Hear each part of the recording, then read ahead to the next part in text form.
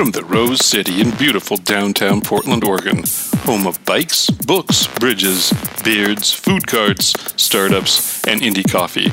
Grab your dog, snatch your hammer and beer, leave your umbrella at home. Welcome to the Tiny House Podcast.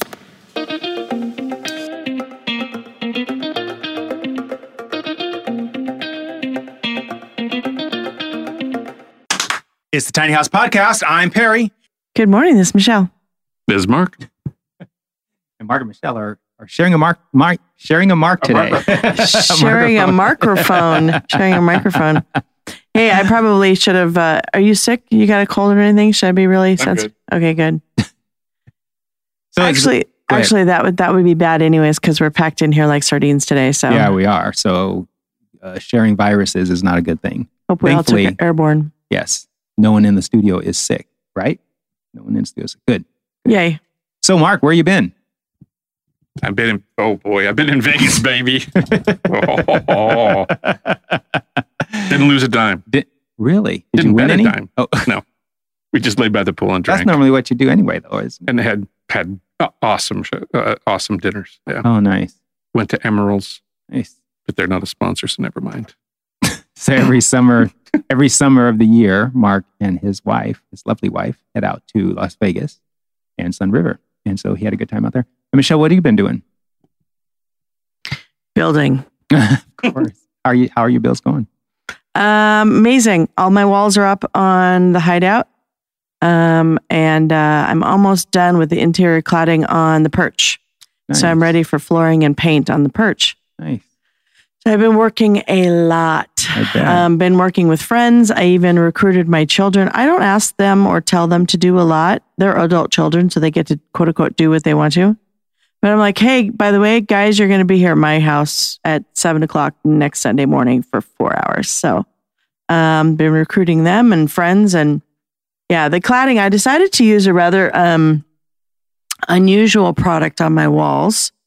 And instead of using T&G, I'm using basically an engineered plywood product. Maybe we'll talk about it later. But the point is... Mark is starting to laugh because... I was so hoping she'd say like beaver fur or something like that. Some kind of animal. Wholesome. Cat scratch fever? Well, that's true, though. When I talk about unconventional materials with me, it really could be anything. That's true. I mean, it could be coffee bags that are like decoupaged onto the walls, So no. Is that Rastafarian look? Yeah, exactly. But my chop saw is on the back of the house. So your chop saw is mounted on the back of the house? The work area, my workshop is on the back side of the house. So picture this. You're on a ladder. You measure for the length that you got to cut. You climb down the ladder. You walk to the front of the house. You walk out the door. You walk to the back of the house. Doesn't and then that you suck? Chop a piece. Yeah, and then it's the wrong size. Exactly.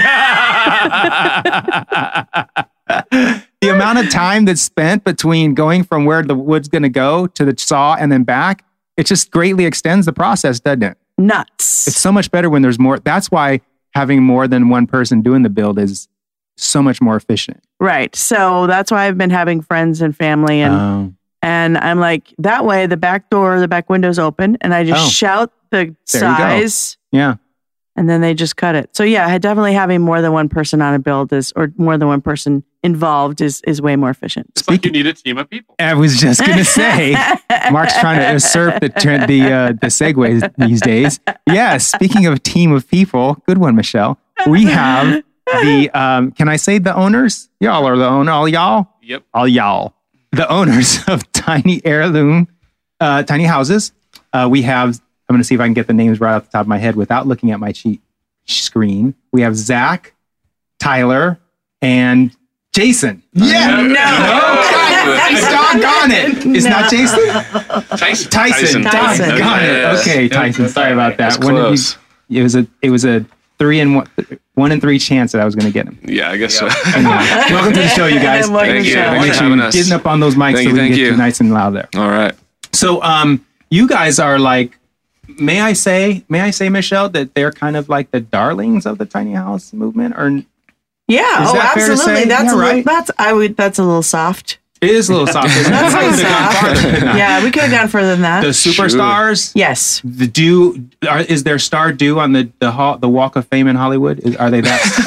I don't know. They're only on season 3, Yeah, so we just gotta wait till started. like season 5 or 6 probably. Nice. There you go. Nice. There you go. So you guys, let's start. So you guys are a family-run company, right? Y'all are That's right. family. That's right. All Yep. y'all are family. 2 of you are brothers. One of you are married into the family. Yep. Yeah. That's right. Tyson is married. Tyler. Tyler is married into the. I'm just Darn it! kidding, I it's mean, Tyson. Got him. you are going to confuse the heck out of me today. That's good. Yeah, it's such a close name too. That was a really good one. So you are married into the family, yeah? Correct. Yes, Correct. I married their very beautiful sister. Oh, nice. How's that going? Amazing. Almost 6 years in. Oh, fantastic. Yeah. So the Yeah. marriage has gone longer than the tiny house company. Oh, by far. Yep. Yeah. Yep. So how on earth did you get involved in tiny houses? Well, originally it was Jason and I for the first few months. We just decided to build a tiny house in our spare time, and Pulled it into our garage. yeah, it didn't even fit. We couldn't even close his garage door because the tongue was sticking out. So we took what we knew about residential construction and started to build our first tiny house. And then once Zach saw that it was going to be profitable, he jumped on and wanted to start helping us out. Why did you decide to build a tiny house in the first place? Were you bored? We Well, were. we were in between projects and Yeah. just got finished with a big project. I was going back to work at my insurance job and needed to get out of the office again. And It was really sparked by curiosity. You know, we'd seen them online. We'd seen, them in magazines. My mother-in-law was very interested in them as well. So we were being bombarded by, all different sides. And we wanted to take the experience we had in residential and put it on that platform. So yeah, it was really sparked by curiosity and a little bit of ambition. And yeah. That's a little bit of a new twist, though. A mother-in-law pushes you into the tiny house movement. There you go. Yeah. What was she Plot interested twist. in about them? She Does she want to live in one, or She loves the community aspect to them, so she's really gun ho on creating the tiny home communities and creating that overall unity, I guess, between people and having a common space and that kind of thing. So yeah, is your mom from like the 70s era, like the commune days? Hippie? I think type? so. Yeah. Nobody No, I think Nobody no knows. one knows. No, she's yeah. So tell me about your construction past. So what were you guys doing in construction that makes you so, well, we're going to get to the quality of your builds in a minute, but makes you so knowledgeable, given the fact, people, unless people have seen you on the website, I mean, you look even younger in person than you do in your website, especially since Thank you you. cut your hair. You all look so doggone young. How is it that you have so much construction experience? What were you guys doing before? I mean, it's really been our whole lives that we've actually been doing construction. Jason and I, our father was a contractor, and he's built homes his entire life pretty much. And so ever since the beginning, he's been bringing us along to his different job sites and, always walking us through. And he's he loves to teach us and everything. And so every single job, every project we did, whether it's around our house or eventually we started building with him at a young age. And then we started doing it full time with him as our job. And he really, trained us as an expert. He walked us through each step. So it wasn't just like, go do this, but it was like, go do this because it's, necessary for this. So it was really important and really beneficial that he took the time and everything to train us in doing it. So Wow. Yeah. You're going to add something? Oh, no, I think that's spot on. We grew up on job sites, and I think by the time before I was 20 and before Zach was 19, we'd built over 7 houses from the ground up, foundation to roofing. So like Zach said, he taught us kind of every aspect of the build. So Wow. And so you decide, so I understand that your mom was interested in tiny houses, so you built this first one. After you built the first one, did you sell it and generate a profit, and how did you come into this whole situation there, Tyler? Tyson. Trevor. Think of chicken. Trevor. Call him Big T. That's better. Or chicken. You got me for chicken. That's how I remember chicken it. eggs. Kid you Oh, not. Tyson. Yeah. Kid you not. Yeah. I have to stop and think every time because for some reason I got I know Tyler it's stuck in my like head an too. onomatopoeia almost. Yeah, Anyway, everybody does it. okay, good. Don't worry about it. I feel in company, good company. We just won't come back. We get a lot of that. We do, actually. I married Michelle back in 2011, and then I believe just a year after, we bought a piece of property out in Oregon City, and their dad encouraged us to try and build a house on it. And so we kind of teamed up, all four of us three guys, and then their dad to teach me how to build. And so we built our first house out there, built a house for Zach next door. And then I guess I put in a few days with Jason's house kind of down the road. So we actually all lived on the same block. So we learned how to build together. Obviously they're, light years ahead of me. But then after that, we started the tiny house company together and sort of all lived in the same community. So it's kind of a really cohesive relationship that we started, and here we are. And back in Westland all together now, and just I guess less than a mile apart from each other. Wow. Yeah. That's cool. So to reiterate his question, what happened to the first one? And who has a garage with a 14-foot doors on it? Like is that an RV garage or something? This isn't your typical car garage that you can build a tiny house in, right? Well, the garage didn't last long. Yeah. So we worked out of there for Why? about... Because you busted out of it? Yeah, exactly. Yeah. We just, by the time you started framing, we would have been out of that garage anyway. Yeah. So Right. Yeah. we had to find somewhere else. So there was a family friend out in Oregon City that we went and built on his property. He just had an old gravel patch by a big propane tank and an old shed. And so we started building out there. And I guess we were out there for about a year. Yeah, about a year. Like but yeah, the first unit, it took us a substantial amount of time to build. Why? It's three of y'all, and y'all are experts. Call of Duty played a big part.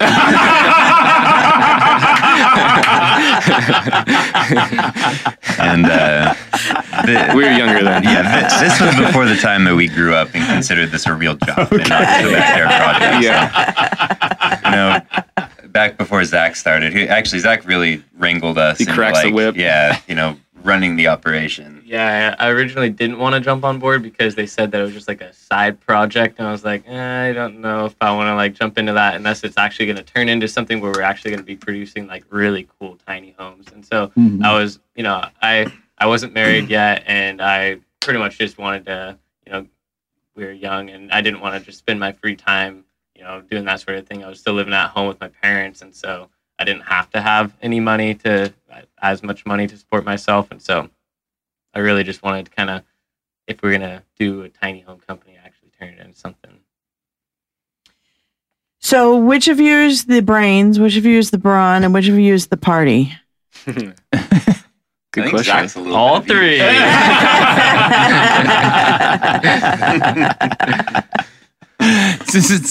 So what happened? So you guys are. So we've talked with a lot of tiny house builders, and to my knowledge, I'm gonna hedge this a bit and say hardly any of them have the notoriety that you guys do, and the quality of. I'm being careful here because I don't want to upset other people. No, hardly ever is again, that would be an accurate statement. Okay. Yeah, that being an accurate statement. So, but you know what? I don't think we've even introduced their company name yet, by the way. yeah, we did. Yeah, we did. Did we? Yeah, Tiny Heirloom. Yeah. Did we? Yeah. Okay. So I want to ask. I haven't had coffee this That's morning. okay. Just for the That's all record, right. I've had no coffee. So That's okay. What happened that caused you guys to blow up like you have done? Where was the tipping point for you guys? Sure.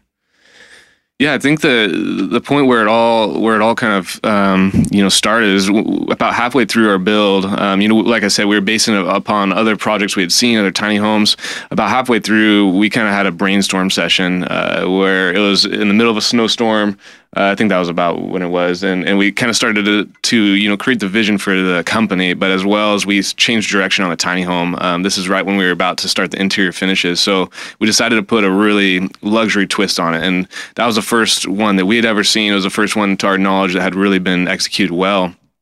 So we went to town. Our wives just went all out on making this thing look beautiful, and we got some professional photos done. Put that out, and to our surprise as well, it spread like wildfire. I mean, there was multiple millions of shares on different platforms. All sorts of magazines picked it up. Within, I think, the first 3 months we had, I think it was how many different production companies reaching out to us to start a TV show. 12. Really? Yeah. So it just went crazy. So the actual production company we ended up going with, they found our stuff in a magazine in New York. So it just kind of widespread throughout the whole country and even the globe, really. But it was that first one. Yeah. Yeah. And honestly, when we posted pictures of that first one, we had a good majority of everybody was like, they loved the luxury, the quality of it and everything. But we actually had quite a few people who were kind of bashing us for taking the luxury spin on it. And they're like, what are you doing? Like making it nice, basically. Yeah. Like ruining tiny homes. Like they're supposed to be. Yeah. No. So let's just stop for a second. Okay. So when Michelle raises her hand or I raise up my hand, that's cues for us. So you guys can just ignore that. We're just trying to get the pattern of questioning. Right. We want to make sure that we understand who on our side is going to ask the next question. So keep going. Yeah, so we pretty much, once we had, it was actually a really funny joke between all of us. But, there's some people who are saying, like, actually really mean stuff to us. And we're like, what did we do to do this? Like, somebody coming from a, 5,000 square foot home, downsizing to something that's, 200 square feet and really nice quality, that's still downsizing. So, like, you don't need to get mad at us because not everybody's coming from, like, an 800 square foot home into something even smaller. And, so it was just kind of an interesting thing that only lasted for about a couple months. But yeah, and we were the first people that we know of to introduce paint inside of a tiny house. What? Yeah, which is a real novel idea. And so, and when, like Jason was saying, like when we were building this thing, we were kind of in between the conventional idea between, pine ceilings, pine floors, pine outside, pine cabinets and countertops and all that stuff, which just looks like, khaki on the inside everywhere.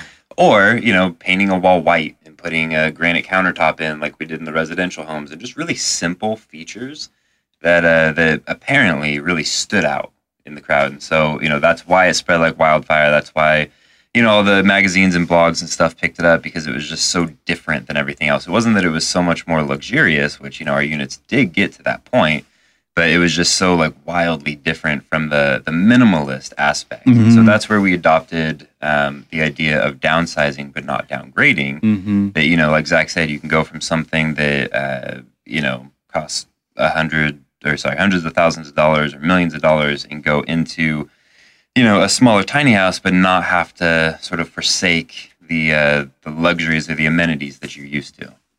So that's one of the I think one of the early concerns that might have been being raised by the tiny house movement was the price point, because absolutely, because you're talking about going from I think most people maybe in the tiny house movement are going from like a $300,000 or $350,000 house into something that's $30,000 or less. Sure. And yours are averaging how much? Starts at 89. Our average is about 115. Yeah. And so people are like, holy smokes, the people who, interestingly enough, the people who aren't part of the tiny house movement are saying, holy smokes, for that amount of money, you could put a decent sized down payment on a regular house. Yep. What the heck are you doing, tiny house movement people? You're crazy. Yeah. So how do you respond to that kind of criticism? And thankfully we had some other people on board with this idea, but it kind of came down to just the whole idea being a relative to where you're coming from.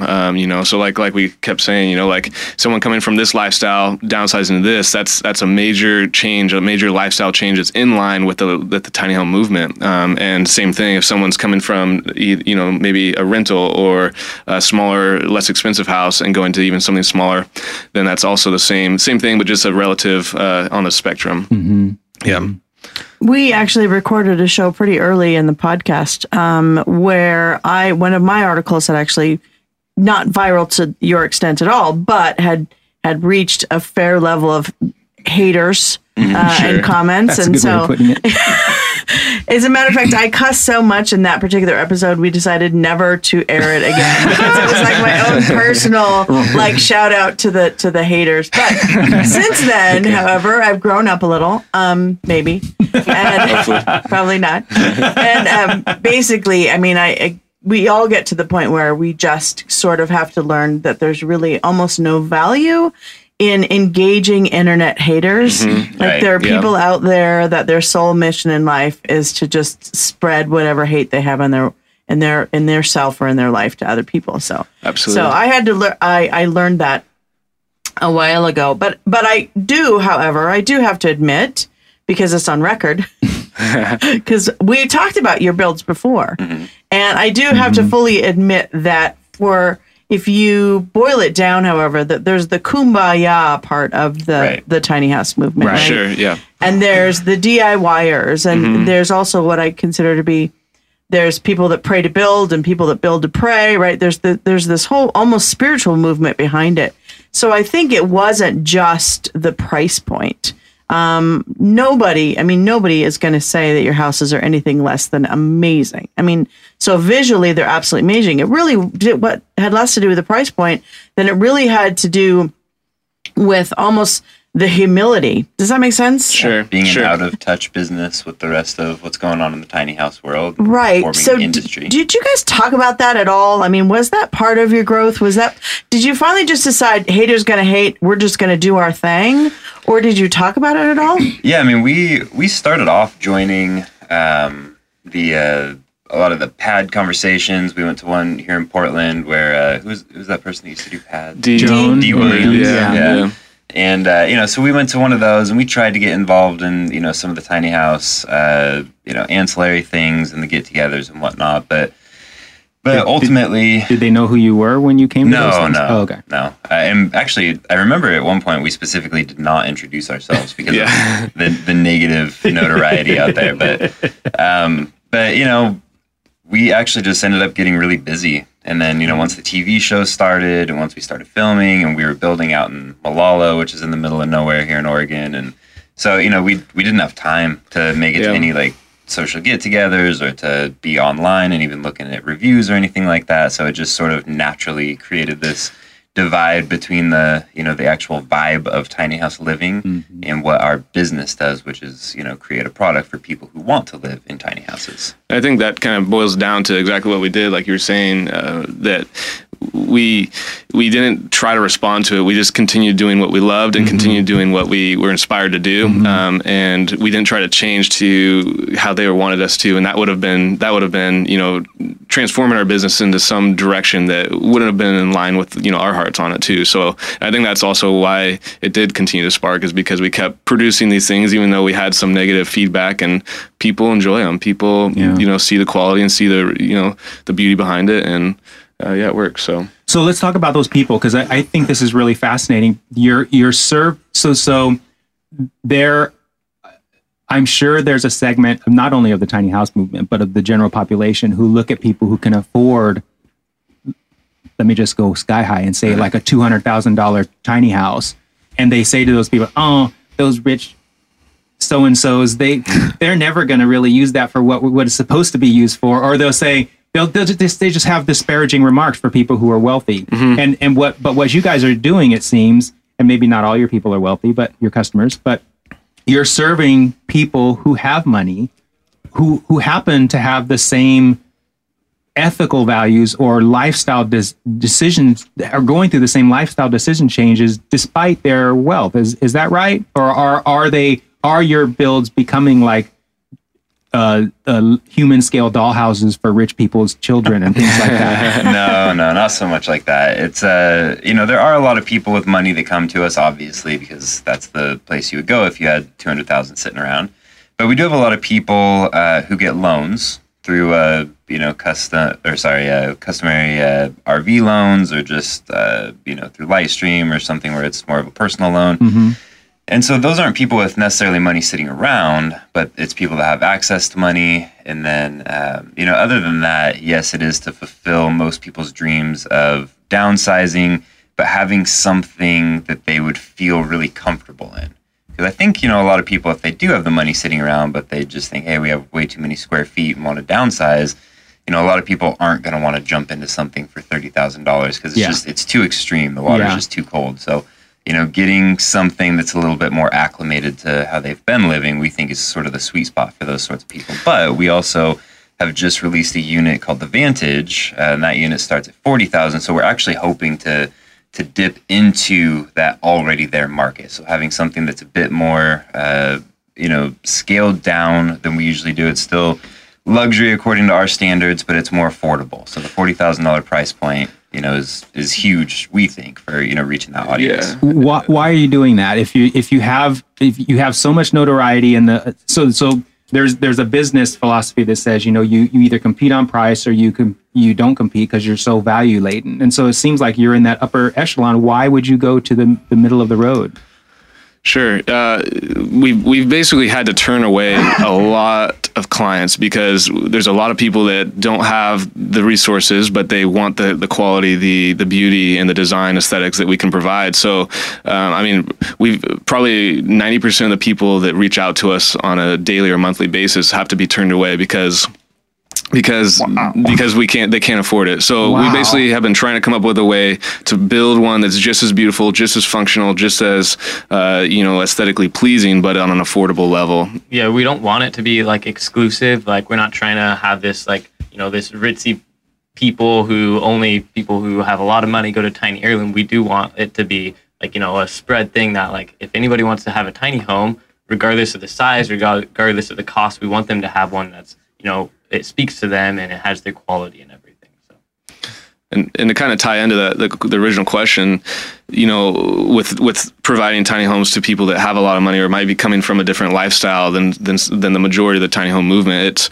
we've talked about before, but it really comes down to the lifestyle and being able to have the freedom and live within your means. And I think that can happen on any level. That's true. So providing a home for someone that comes from great wealth, but they want to be able to live within their means and be off grid and support healthy living and reduce their footprint. That's a great way for them to do it. And so we take pride in being able to produce bring a wonderful product that they can do that in. Where did you you two brothers, where did you guys so here comes the questions where we get into your personal life. Yeah. So what is it about you both seem really motivated to do this like it's your passion. When you were younger, you're young still, but when you were younger, did you always want to be a construction person like your dad, or were you wanting to be like an astronaut or a lawyer, an engineer, or something else, artist or something like that? Yeah, I think just kind of like any kid, there's always those thoughts of like a astronaut or fireman or whatever it is, but we definitely wanted, at least I definitely wanted to be a construction, contractor or whatnot from a young, early age. Because, even when you do the dress up and go to school for what you want to be, like one of the times I went as a construction worker. And so it's definitely something that I'm passionate about. I love building, I love creating, and being able to do something that's really nice and luxury has always speaks to me. And when I was younger, I wanted to always do custom homes. And now we get to do it on a different, level than what I was originally thinking, but it's still it speaks to exactly what I wanted to do. So. Huh, cool. Yeah, and pretty much the same thing for me. I think seeing my dad, growing up, seeing him doing what he does, there's a lot of things that we really enjoyed, but we wanted to take it kind of to the next level in a little bit different direction. And so I think that's what, definitely kind of got us going and sparked that vision and that, love for the trade and love for, like Zach said, creating. And it really is a special thing to be able to provide a house for someone, somewhere where someone's going to live. And that's a huge part of someone's life. So to be able to do that in a quality way that can last from generation to generation is, really special. Yeah. Very cool. Speaking of kumbaya moments, this all sounds very fairy tale. Mm-hmm. And you're still a family and you're still three guys struggling to sort of make your own career and make your own path in the world. Where does the conflict come in? Not necessarily personally between the three of you, although, we could use if you could knock down, drag out stories too. She likes it. But where does the conflict come in? Is it design? Is it money? Is it, you guys have relocated at least once, if not twice. So, where does the conflict, famous Michelle question, here we go.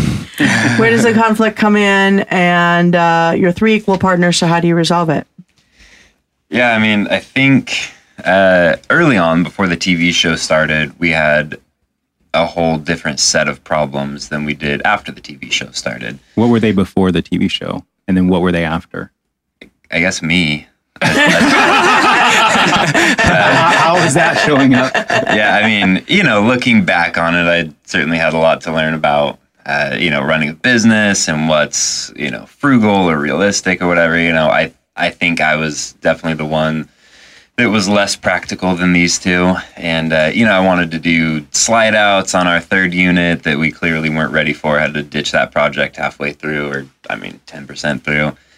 And, wanted to do all these like really crazy things that we're learning now takes an entire team of people with specialty skills and fab shops and, really, dedicated members of our crew to actually like be able to pull off some of this stuff. But I was wanting to do it with the three of us. So, aside from costing us money and, valuable time, it just caused a lot of conflict as far as where our interests were, where we thought the business was heading. Hey, we had this idea of doing a luxury tiny house, but, what does that really mean? How luxury are we doing? What does luxury mean? And then, the saving grace, I think, for our relationship was probably the show. So, the first round of filming was brutal. The show itself. Brutal about it? The show itself was great. We loved doing the show. The crew that we had, was amazing. We had a really great crew for the show, but it was challenging because it wasn't something that we had ever done before. So, were you talking about the build crew or the recording? The production crew. Production crew. Okay. Yeah, and so having us three guys have to figure out the conflict of interest between what's best for the show and what's best for the business, and two very opposing teams, but we're having to make sacrifices on both ends to achieve what we want in both parties. It was really hard, but at the same time kind of unifying. So we had a sort of common enemy that we were against, and so we had to figure out how to navigate through all that stuff. And then also starting up a business and having employees for the first time, having to run things efficiently because now we have timelines and deadlines and have a certain limited amount of money that we have to work with. And now we have overhead and we have a place that's needing to be rented out and needing to figure out stuff for the future. So it was all sort of in our laps at the same time. So us guys having to come together and figure that sort of thing out was probably one of the best things for us, and best to get our heads out of the clouds and back into a spot where we actually had to have the rubber meet the road and see what happened. No more Call of Duty. No more Call of Duty, man. Those days are over. Well, it's really cool that you can acknowledge where you owned some of the issues in the beginning. Well, you also have a really unique TV,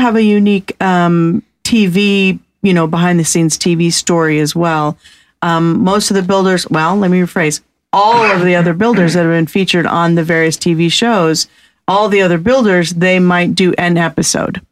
You're it. You're the whole season. You're the whole show after show after show. So that's really a unique pressure. We've heard from other builders and other tiny house owners how stressful and how just so much more pressure gets put on. So kudos for not breaking up in season 1. Yeah, like a bad band. Yeah, exactly. Well, even here at the podcast, as long as we're being vulnerable, we all have our creative differences.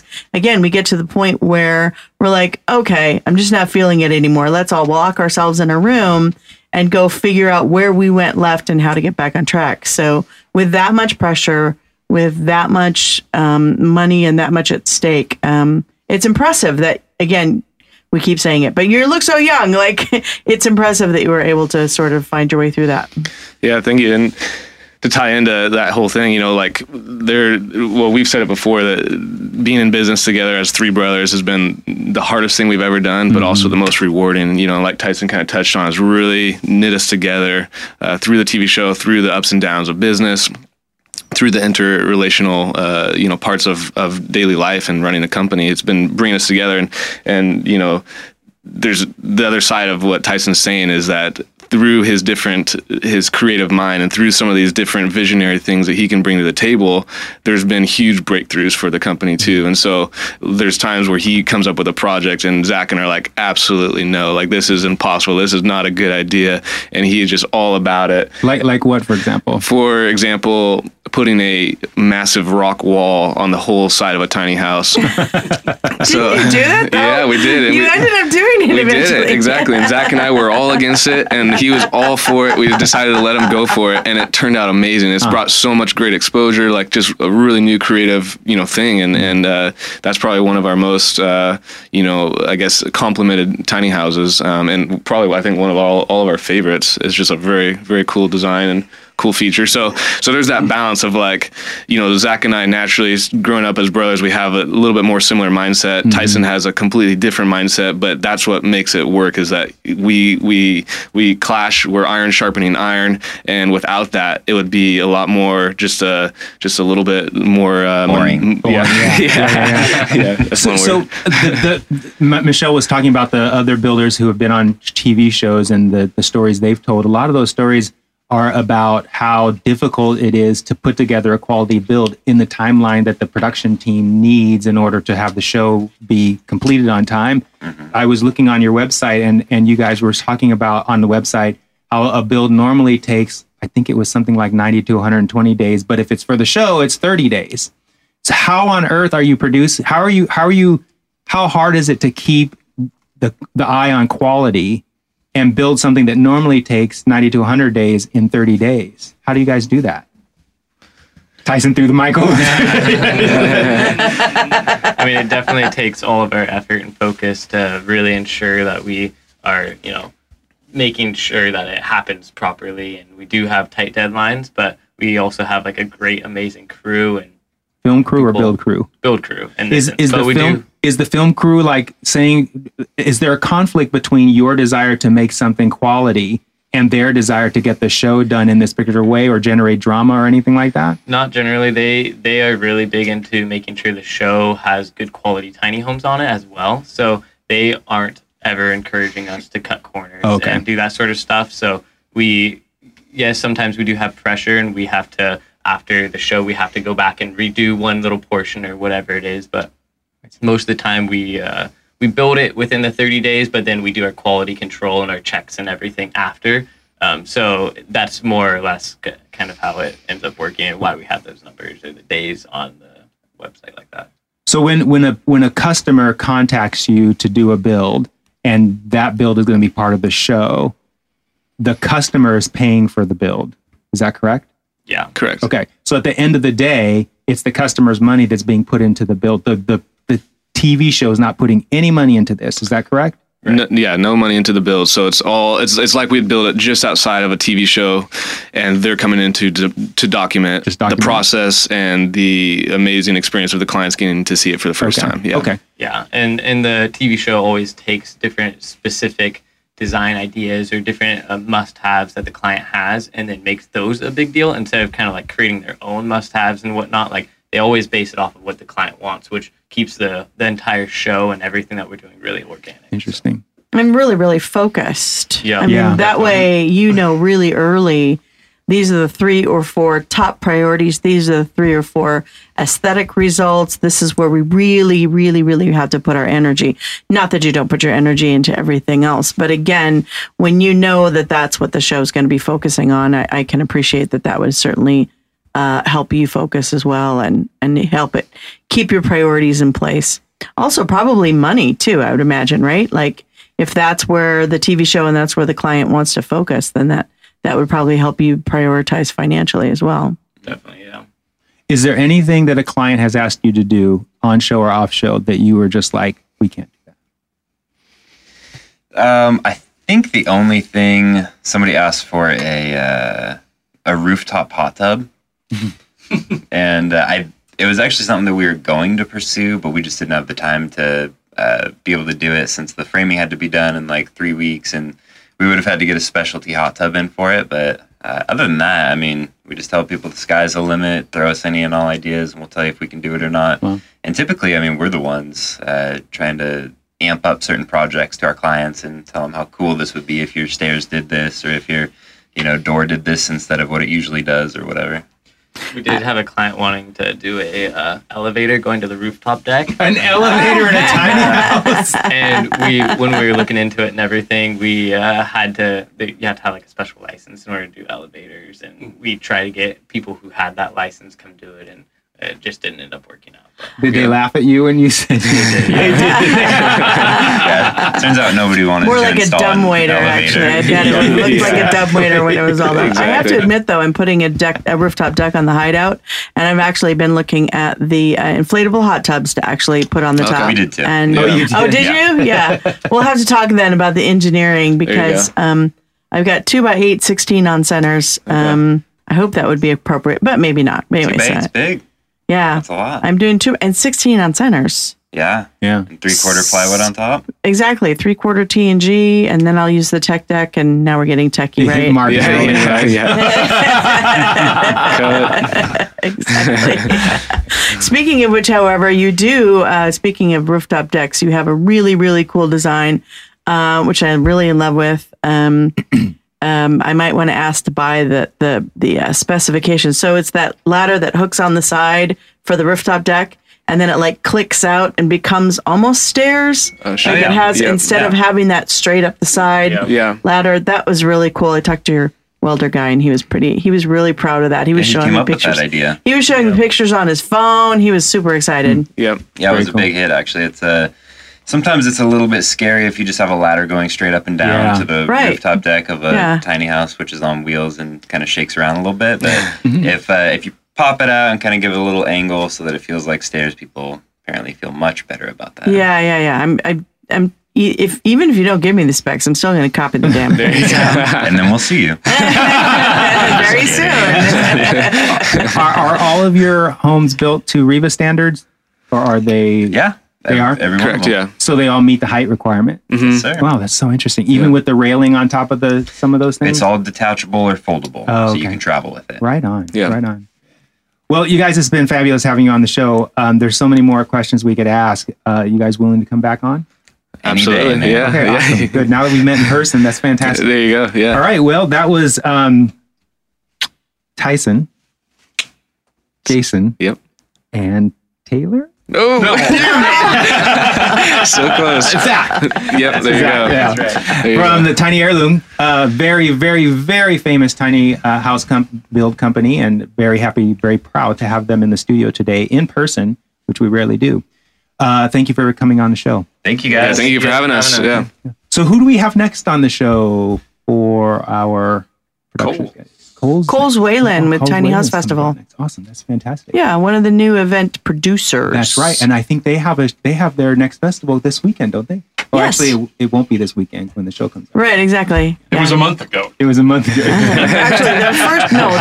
Actually, their first show was a month ago from today, that when we're recording this, because I went down to Colorado for the first show. Right. So technically, it's their second festival is A month here. ago. It's like time travel. Exactly. It is like time travel. And then a quick shout out to our engineer, Rick McNerney. No. Nerney. I thought it was Tyson. Rick, Thanks, thank Rick. you so much for what you do. You make us sound way better than we actually are. And thank you so much to the listeners of the show. We really appreciate you tuning in. Tuning in is not the right word because we're not radio, but you get what I'm talking about. And we hope that you'll come in next time in the next show. And with that, I will say goodbye. Bye. See you on the flip side. Bye. Have a good day. Thank you for listening to Tiny House Podcast. To find us online, go to tinyhousepodcast.com, where you will also find our show notes, if we remember to put them there. Our logo was designed by the amazing Carolyn Main. Our website is hosted by the gang at Sitecast. Our theme music is by Oma Studio. Please go to iTunes and give us a 5-star rating, or whatever, you tiny house loving bastard. Tiny House Podcast is proudly made in Portland, Oregon.